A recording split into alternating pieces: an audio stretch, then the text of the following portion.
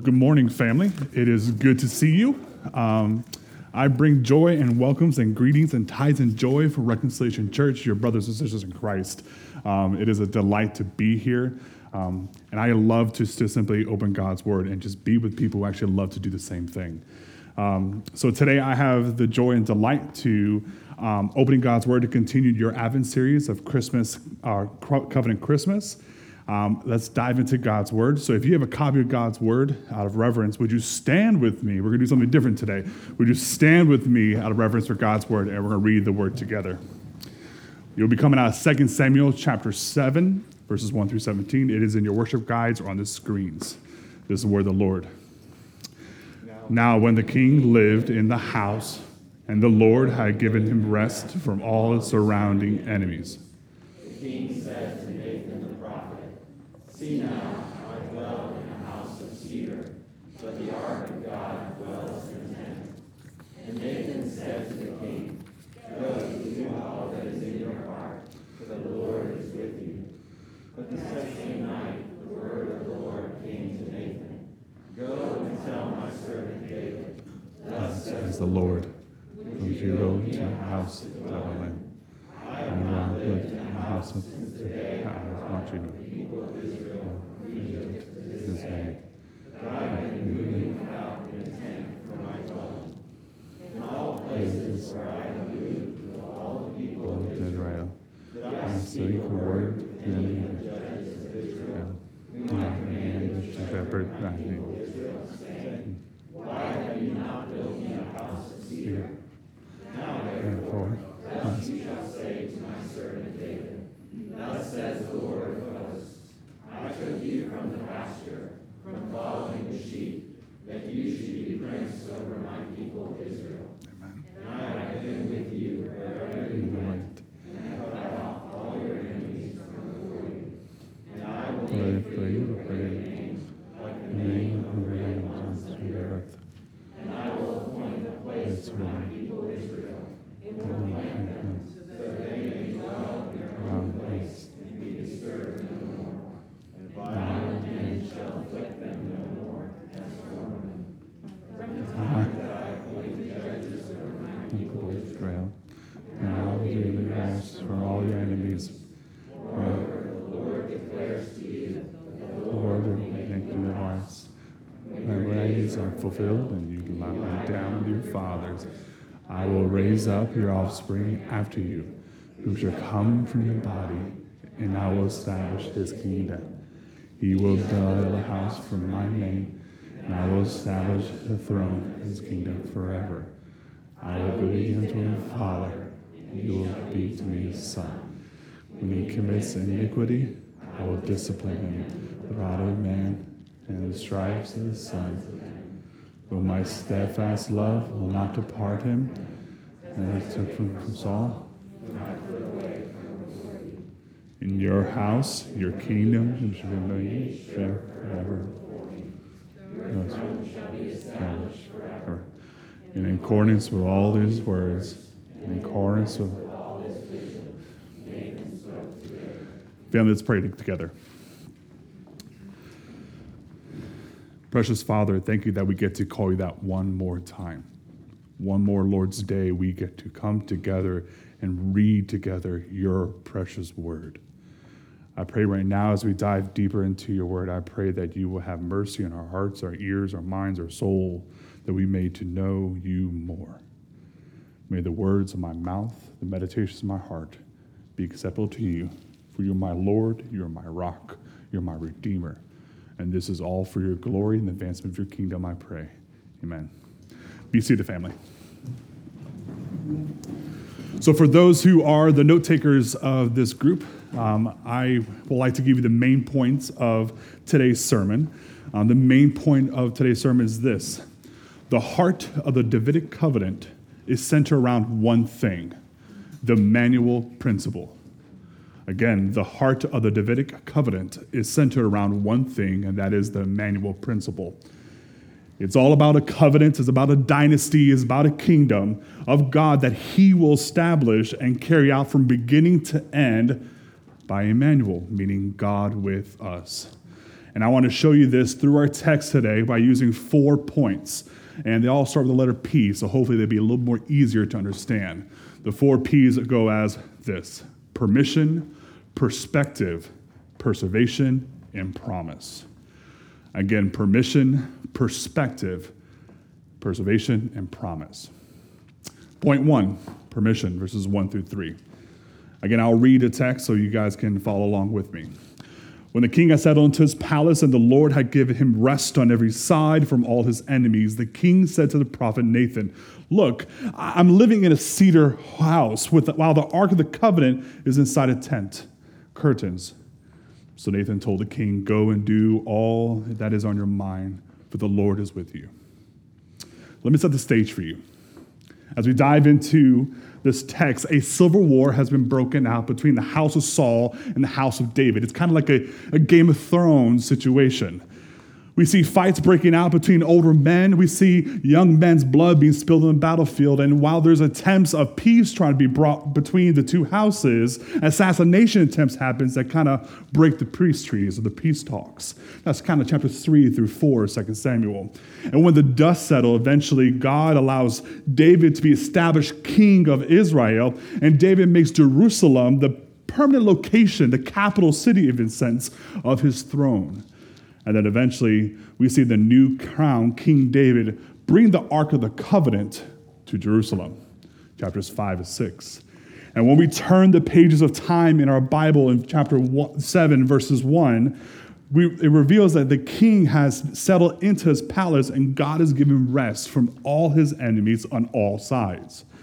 Now, this type of rest that we see can be described as shalom, a peace that is given from God. This shalom also reveals that it's a complete sound stillness that has been granted from him with all external and internal struggles. This peace comes from God and God alone. Not from the world, not from anything David did, but this peace comes from God. Now, when you have this type of peace from God, I ask the question to myself, what does naturally someone do when you have peace, when you have rest? For me, I take multiple naps. When I can take a nap, your boy is blessed. But throughout the week, because life is a little bit chaos. But after I take a nap and I wake up, I begin to ponder on some things. And naturally, what I ponder on is the one who gives me the rest from all that I got from. This shalom that the Lord provides allows me to think about what the Lord has done. We can even see this in today's text. The king thinks about the life that he has and the one who provides it. The king comes to his conclusion, though, that all his victories and all his triumphs only occur because of the faithfulness of the Lord. The king realizes because when he takes a look at his majestic cedar home and see its splendor, he begins to think about, look what I got, look what I have. I kind of speculate a little to myself on what this house will look like. And to me, the closest thing I can think of a massive, majestic house was the Biltmore House back in Asheville. If you've ever been there, it's a very splendor thing to see. I remember I walked to my anniversary and with my wife, and we saw the great halls. We saw these places where people got to eat. We saw these massive marble bathrooms and these king-size beds. And I was like, only if I had the money to sleep one night in that kind, that would be a blessing to your brother.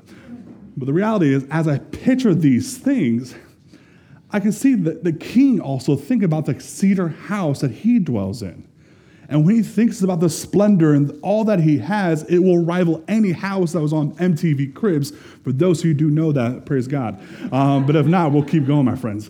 But the king was dwelling in splendor while the Ark of the Covenant was dwelling in a small, worn-out travel tent.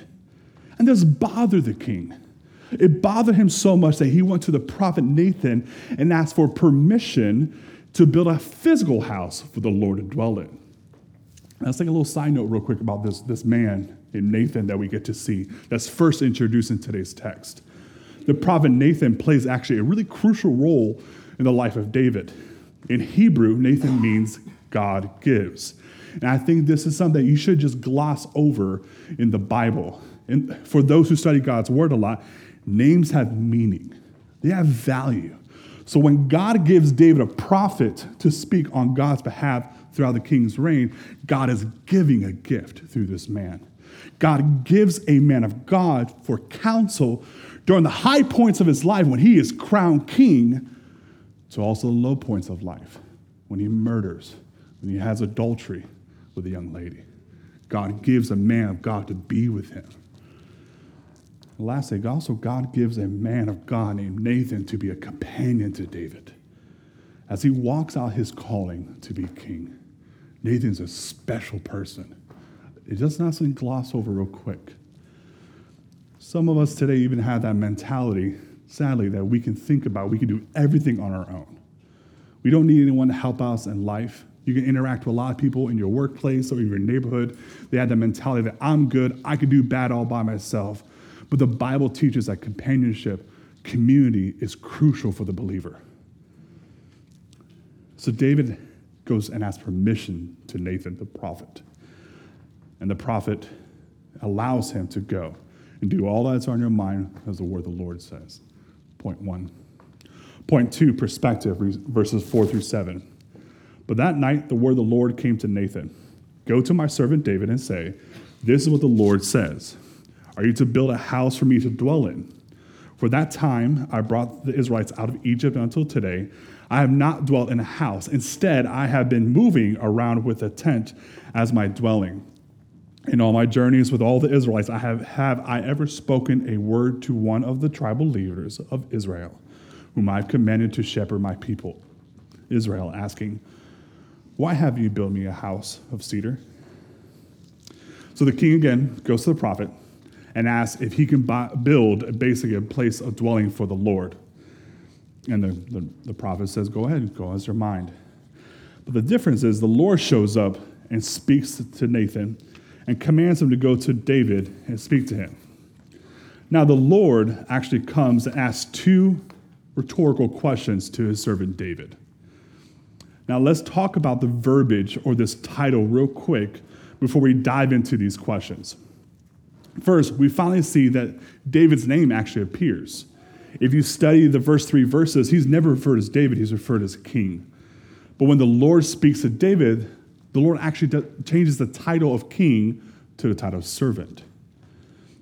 At this moment, the Lord is removing this worldly title of king that has been given to him and provides him a better name, a better title, one that provides true perspective of who David is before the Lord, before Yahweh.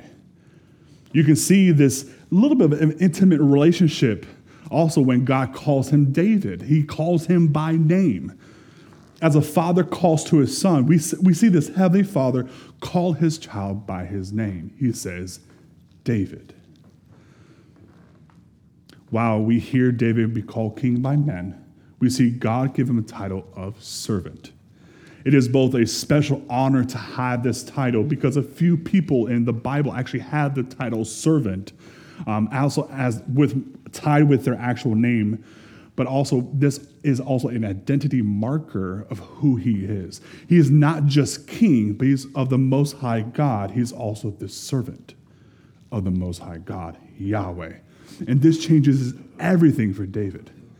For example, when a president becomes a president, there's a title that becomes for his name. He's no longer, for example, Barack Obama, who's a lawyer from Chicago who decides to become an actual candidate for presidency. When he becomes president of the United States, that title now is before his name. There's a different respect, a different awe and honor that we give to the president. Does that make sense? You pick it up and put it down?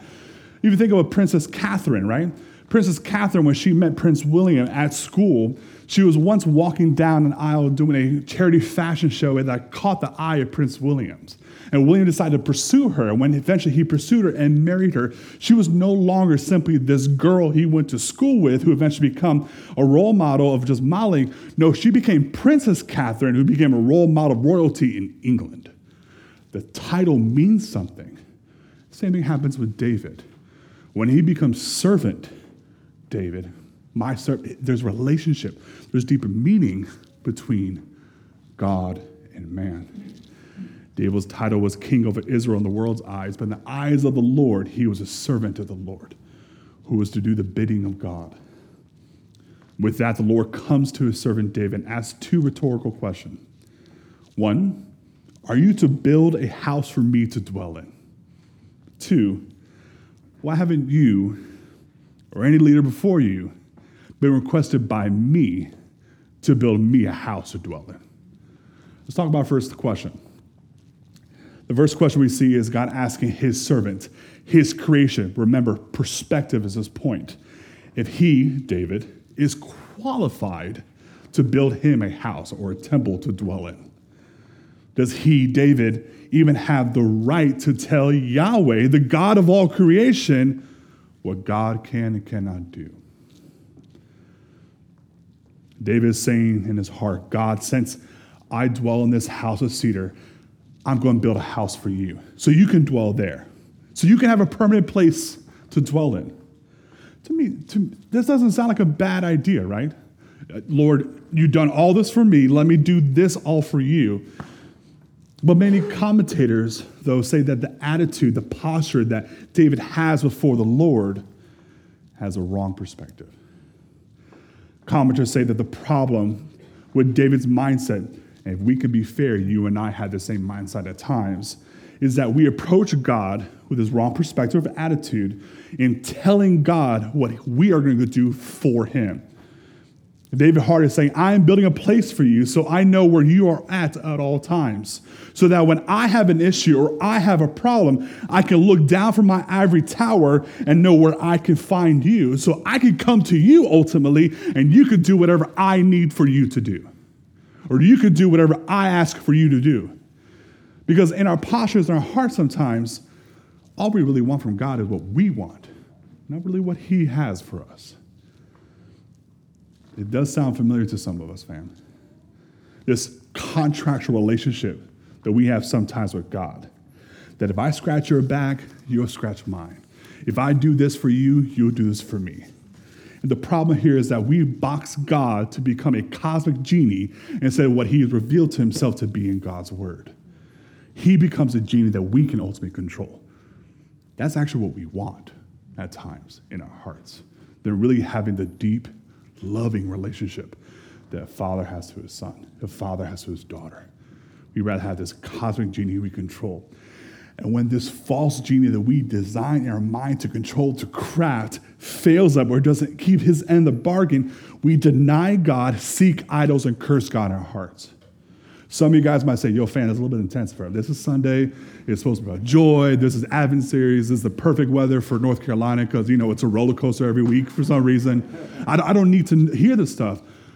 But fam, if God's word is true, we need to hear the truth of God's word that sometimes we'll seek idols and cast God out of our lives because he's not doing what we want. But the reality is that sometimes we seek God to do things that he never said he was going to do. That's hard for us at times. I know as me growing up as a Christian, there's times I projected what I wanted God to do. And God's like, I never said that. And that was hard. But sometimes we try to box God into something he's not. And the sad part is that we also do that to other people, to our brothers and sisters in Christ. We put expectations that they were never called to do. And our relationships get torn and ripped apart. It's because we're trying to control, ultimately, these idols that are within our hearts. Because sometimes when we come in, we don't get these expectations. As we walk in and out the doors of CTK, we're actually running away within our hearts because God is not the God we want him to be, the one that we can control. For when he fails our standards, then we become the one who is not worthy of a praise. The problem we have today, family, is that when we have the wrong perspective, we think we are God and he is our servant. This is warped. This is broken. This is a false vision of ourselves, not God, ultimately. And because of our arrogance and pride and sin, we come to tell God what to do, and this is wrong. This is why I asked the question, and this is why God asked the question to David daily, or in this moment, are you to build a house for me to dwell in? Are you the one to tell me what to do? Second question he asked to David, Why haven't you, the leaders before you, have been requested by me to build a house to dwell in? This is a question that God is asking, again, to give even more perspective what he has done and what he is doing since day one. Verse 6, fam. From the time I brought you, the Israelites, out of Egypt until today, I have not dwelt in a house. Instead, I have been moving around with a tent as my dwelling. From the Exodus to the time of the wilderness, until the time of the arrival that we have today in 2 Samuel, God is saying that he has never asked to have a place to dwell in because God was always content. Say content. Some of you guys still awake. Good. Stay content. He has always been content to be Emmanuel with his people. Emmanuel, God with us. That's why the principle is woven throughout the entirety of the Davidic covenant. God has been pleased to be with his people. It didn't matter where they were dwelling. All he wanted to be was with them. Not because they were special, it's because God has this intimate relationship with his people that he constantly wants to be with. He was never frustrated. After a while, they dwelt somewhere and they had to pick up their bags and move to another location. As Israel sojourned, God sojourned with them. As Israel lived in tents, God lived in tents with them. Where they went, he went with them. He has always been Emmanuel. He has always been Emmanuel to his people. God is their God. They are his children. That is the concept he has always been saying. That's why in verse 7 he says, in all my journeys with all the Israelites have ever spoken a word to one of the tribal leaders of Israel, whom I've commanded to shepherd my people, asking, why have you built a house for me to sit there? It's because he never desired anything else but to be with his people, to be their God, the Emmanuel principle. I had to learn this real quick in marriage. If you guys don't know, when you get married, there's another person who lives with you, another person who dwells with you, and they don't go away. My beautiful bride, Shamika, one thing I learned real quick with her is that all she wanted to do was experience life with me. And I thought that was a beautiful thing at first until day 2 happened, and she was still asking to experience. And the biggest way she does is actually through food, right? If you guys go out for dinner and sometimes the other girl's like, oh, I want to taste what you got. I'm like, no, order your own what? Get your own stuff. She's like, don't you want my taco? I was like, no, I got the steak for a reason because I didn't want a taco. But my wife just wants to taste and experience everything with me. So naturally, if you ever go out to food with me and my wife, I just get my food. I was like, thank you very much to the server. And I'm like, here, Shamika, eat what you want.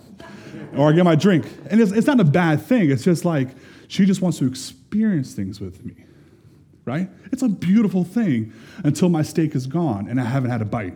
But this concept of experience, I wonder if we had that with God. I wonder if we just open God's word and we just do a Proverbs a day, if we even make it before we fall asleep. And we just do that so it's just enough. Are we opening God's word? We open the relationships that we have with God and asking him, I want to experience this word with you. I want the word of the Lord come alive within me. I want to see this word go to people even within this pandemic and bring hope, to bring joy, love, freedom. I'm asking you, brothers and sisters in Christ, are you experiencing God's word as it's alive today? Or is it just another checklist throughout your week so you eventually get to this weekend to watch some football? Or hopefully open some presents. Point 3, preservation. Yahweh speaks to his servant again, David, that he's going to bind together the concept of the perspective that he has with the preservation that Nathan is providing. When Nathan says, this is what the Lord of armies says in verse 8. Nathan begins reminding David that God is the one who brought him out as a shepherd boy to become a valiant warrior to ultimately become a king of Israel one day. That in all David's journey, Yahweh has been Emmanuel, God with him, to every step of his journey. And this is all the Lord's doing. We then see verses 9 through 11 that God continues to preserve David in order for God's promises to come true. See this in the word of the Lord, verse 9. I have, the Lord says, been with you, David, wherever you have gone. And I have destroyed all your enemies before you. And I will make a great nation for you like the one, the greatest of the earth. And I will designate a place for my people Israel to plant them so that when they may live there and not be disturbed ever again. And evildoers will continue to oppress them as they have done ever since the day I ordered the judges to be over my people. And I will give rest from all your enemies. Family, let this be a reminder of us to us today. That God is the one who has given you this life, this comfortable life that we have today in the West. God is the one who has granted us prosperity, not just financially, but like your marriage, your job, even the community you dwell in. It's all because of God. God is the one who holds all the things in your life together. I know to some extent, hearing these words, it's counterculture to what has been preached today. That sometimes every fiber of your body is kind of fighting this mindset that you have earned something, where the reality is the Word of God says God is the one who gave it to you. And God is the one who's giving it to you. And God is the one who's holding it all together, not you or I. The word of the Lord tells us that if God is the one who appointed and designated and prescribed all the blessings of the life of David that we have seen today, this also rings true for you and I today, that God is the one who's preserving for your life for this Lord's Day. God is still doing a work. It is not your bank. It is not your job, your family, your kids, your singleness, your education, your ministry, your skin tone, your political alignment, not even your state Carolina Duke affiliation. None of that matters, because everything's been held together by our God and nothing else. It is the Lord of creation, the Yahweh of the Bible, the one who has done all the things you have today at your feet. The Lord is the one who preserved and sustains the life of David from beginning to the end. This is why that famous childhood song rings true for us today, that he has the whole world in his hands, and there's no greater hands for our world to be held into but the God of the Bible. I wonder if this is something that we struggle personally today with. That when you get home, when you sit on your couch, when you lie in your bed, you wrestle with the concept that I put blood, sweat, and tears in to get what I got, instead of having the true, proper posture and perspective that all the things you've been given has been given by God. Family, I ask you to wrestle with these things within your heart, because if you do have this posture constantly in your heart that you're the one who earned everything, you still have the perspective that God, to some extent, is a genie in your life. You're not really seeing God fully as the Bible depicts himself to you and I, as the one who provides all things to you. If you have a problem wrestling with this, I ask you and I encourage you, talk to your brothers and sisters in leadership of this church. And if you got a problem with anything I just said right now, that is perfectly fine. My email is at jamessutton@chucknorris.com. Point four, family, promise. Now, there's this new phrase going along right now, this new thing that the kids are saying. It is hot glory.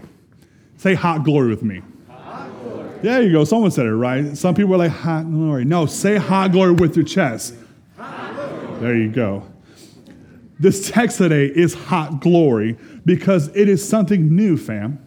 This is not something that, because we have the Bible now, that we can just look back and like, okay, the Lord said X, Y, and Z. No, when David first hears this word, this is something fresh. This is something new, because this is revealing something deep about the nature and the character of our God. It is beautiful and glorious because the promises that we hear, we see, respect of God is hot glory. It's not just a phrase that we get to toss around because it's just the two words that are kind of blended together. It is hot because it's spicy.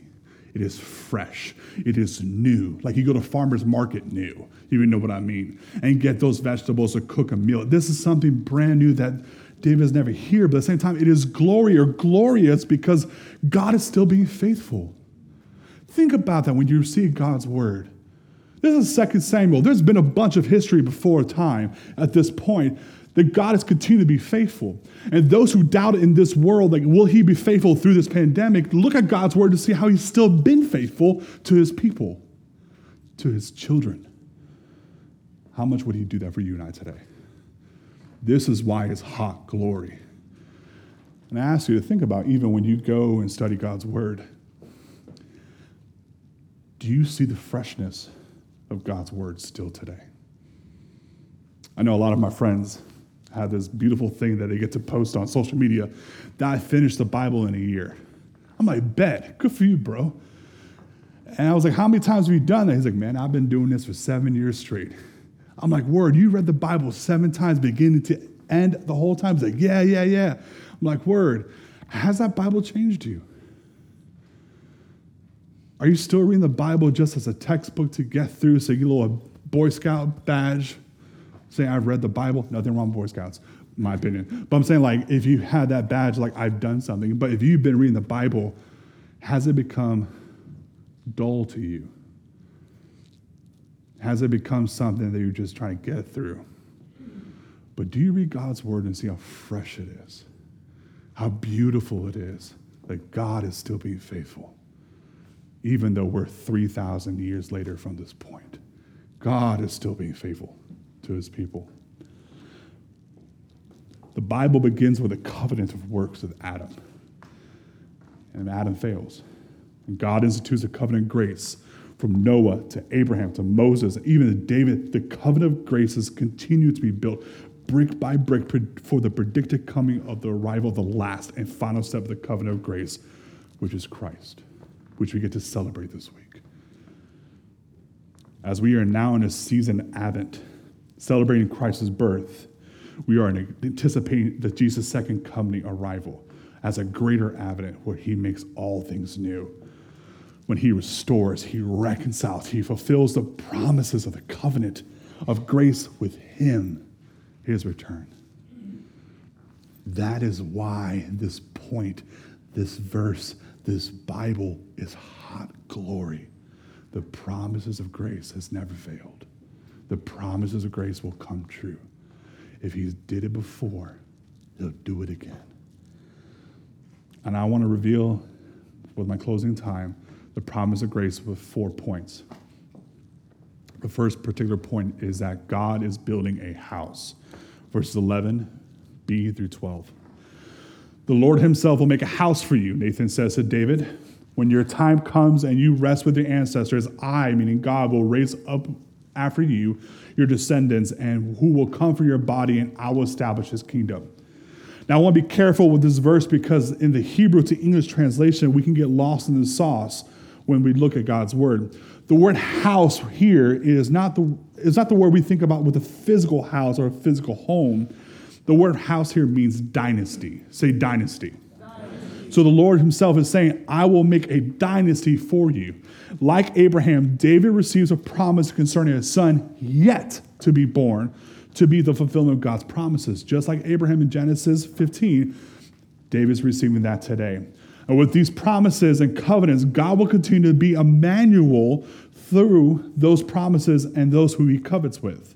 God is saying, after you die, David, your descendants will come and I will establish a kingdom through him. God being Emmanuel, God being faithful, God continued to have the covenant grace filled out. Point 2, a kingdom that will last forever, verse 13. He is the one who will build a house for my name, and I will establish the throne of his kingdom forever. Now, this one, commentators and scholars agree with, is David's son Solomon. And this house is no longer a dynasty, is actually referring to an actual physical temple or house for the Lord to dwell in. We eventually see happen in 2 Chronicles 7. And the throne and the kingdom will last forever. And God is saying, no matter what happens to this throne that I establish, I will be the one who sustains it from the beginning to the end. Point 3, we see a father and son relationship, verse 14. I will be his father, and he will be my son. When he does wrong, I will discipline him with the rod of men and blows from mortals. What God is saying is that he will have a father-son relationship with the descendants of David because of the covenant he is making currently with David. In this relationship, There are defined roles. Let's keep that understanding. With relationships that we have with our Lord, there are defined roles. God is going to be this good, caring, loving Father, and the descendants will be obedient sons to do the will of the Father. There is a distinctive relationship in nature. God is God Father, the descendants will be sons. Unfortunately, history tells us that David's descendants were not obedient sons. They didn't do the Father's will, but sinned against the Father. From David's first son, Solomon, and to the next, and all who were following him and the descendants, they all did with evil in the eyes of the Lord. But again in verse 14, when David's descendants do wrong, I will discipline him with a rod of men and blows of mortals. When you take time to read 1st and 2nd Kings and see the lives of these descendants, you will see God disciplining his sons with a rod of men and blows of mortals. It's heavy. It's not easy to read through sometimes. But the reality is that the God of the Bible still remains the God of the Bible, who keeps his word and remembers his covenant with David and continues to lavish grace on the descendants of David. The question I ask sometimes is why? Why does God continue to love his children, the descendants of David, despite their sin against him? The answer is point 4. He has a covenantal love that he declares that will never be taken away. The prophet Nathan reaffirms this truth of this father and son relationship that he decrees with this covenant love, verses 15 through 16. But my love will never leave him as it did when I removed it from Saul, whom I removed from you before you. Your house and your kingdom will endure with me forever. And your throne will be established forever. In verse 17, Nathan reported all these words, the entire vision to David. Because God is all-knowing, God knows that the descendants of David would stumble, and they will fall, and they will sin. And despite their sin, the Bible declares that God will never leave them. And the dynasty will endure forever because of the promises of God. And we see this promise kept fully when Christ finally arrives on the scene as a little baby boy in a manger. And Romans 1:3 tells us that Christ is actually a descendant of David. But this descendant is not like any other descendant of David that's come before him. This Christ that we believe, this Christ that we study, this Christ that we call King, is this Emmanuel who comes to earth and lives this perfect, sinless life that no descendant before him could do. And he took the rod of men, and he took the blows from mortals for his sons and daughters on behalf of his sons and daughters, so that the penalty of sin can be atoned for and the covenant grace can be fully realized by this true King, our Emmanuel. My friends, if this is the first time you're hearing this, I can understand this sounds a little bit weird. I'll be honest, when I first heard the gospel the first time as an atheist back in Miami, Florida, I was kind of weirded out. I was like, I'm good, fam. We can keep it moving. But the reality, God gripped my heart, and God slowly pulled me in, drew me in by his grace, drew me by his love to show me that I needed a Savior because of my sin. My sin just did not affect the people around me. My sin caused cosmic treason with our Father. And this promise that we find today in 2 Samuel 7 that's fulfilled in the life of Christ is a promise fulfilled that I can be reconciled to God. I can be forgiven of my sins. I can be beloved. I can be restored. I can have all this emptiness and darkness that I try to fill with sin be restored and be filled by him and his love and Emmanuel. That is why this covenant is so beautiful. And my friend, if you're here today, if you're listening online, if you're outside, you do not have this relationship, this father-son, this father-child relationship with God, I ask you to have a conversation. Because besides any decision you can make on your Amazon package or whatever you're trying to order for your family, it means jack squat compared to your relationship that you have with your Father, with God, the Yahweh of the Bible. If you don't know, I ask you to enjoy the greatest present you ever could be given, because you do not earn this gift. It is a gift for a reason. 3 thoughts, family, and I'm out of your hair. When we talked about David and how he was given a shalom from God, a peace from all things and worries of this world, this peace was an internal and external peace, a shalom. Upon reflection of your life, What do you go to seek shalom in this life? Where do you go for peace? Because we live in a time of fear, fam. Let's just be honest. We live in a time of worry. We live in a time of anxiety. And they are not just a simple mist. It's an all-time high type of anxiety at times for us. But I ask you, who do you go to? Who do you run to? Are there things that you go to satisfy that peace that you need? Is it from these things of this world? Is it your money? Is it your family? Is it your job? Or whatever you want to fill the blank with. Is it those things or is it God? Point 2. Do you have a posture of understanding or having the right perspective that all you've been given has been given to you? That everything that you have, all the possessions in your university, in your home, in your school, your job has been given to you by God to point back to Him, but also to use what you've been given for Him. Nothing you've earned is earned. It's all been given by the sheer grace and holy righteousness of God. Last thing I'll ask you to think about. The Bible says the name of Nathan means God gives. God gave Nathan as a companion to David as David walked out his calling that God has given him. Who is your Nathan today? The Lord in His kindness has given us many Nathans. He's given us the church today at CTK, the Word of God, the Spirit, to be like Nathans for us. But I want to ask you, who is your Nathan today, and how is your relationship with that person? I know a lot of us at times are struggling with having community because we're created for community, but sometimes we push so much community back instead of drawing closer to community. How are you doing community at CTK? How are you doing community with your elders? How are you doing with the community of the family and brothers and sisters you have? Is this just a thing that you're coming in and out for a Sunday morning, or you continue to dwell together throughout the week? God has been kind for us to have brothers and sisters in Christ who give a crap about us. Sorry for my strong language. But for real, God has given the Word to give you a healthy perspective of who you are, to give you companions to walk with, so you ultimately see the promises of God fulfilled. Family, this is the word we have today. I do not bring anything new to you, but I bring to you something that's been hot and glorious from day one. Let's pray. Father, I thank you for just your time and the ability to just simply open your word and to study and to know it. I pray for those today who do not know you.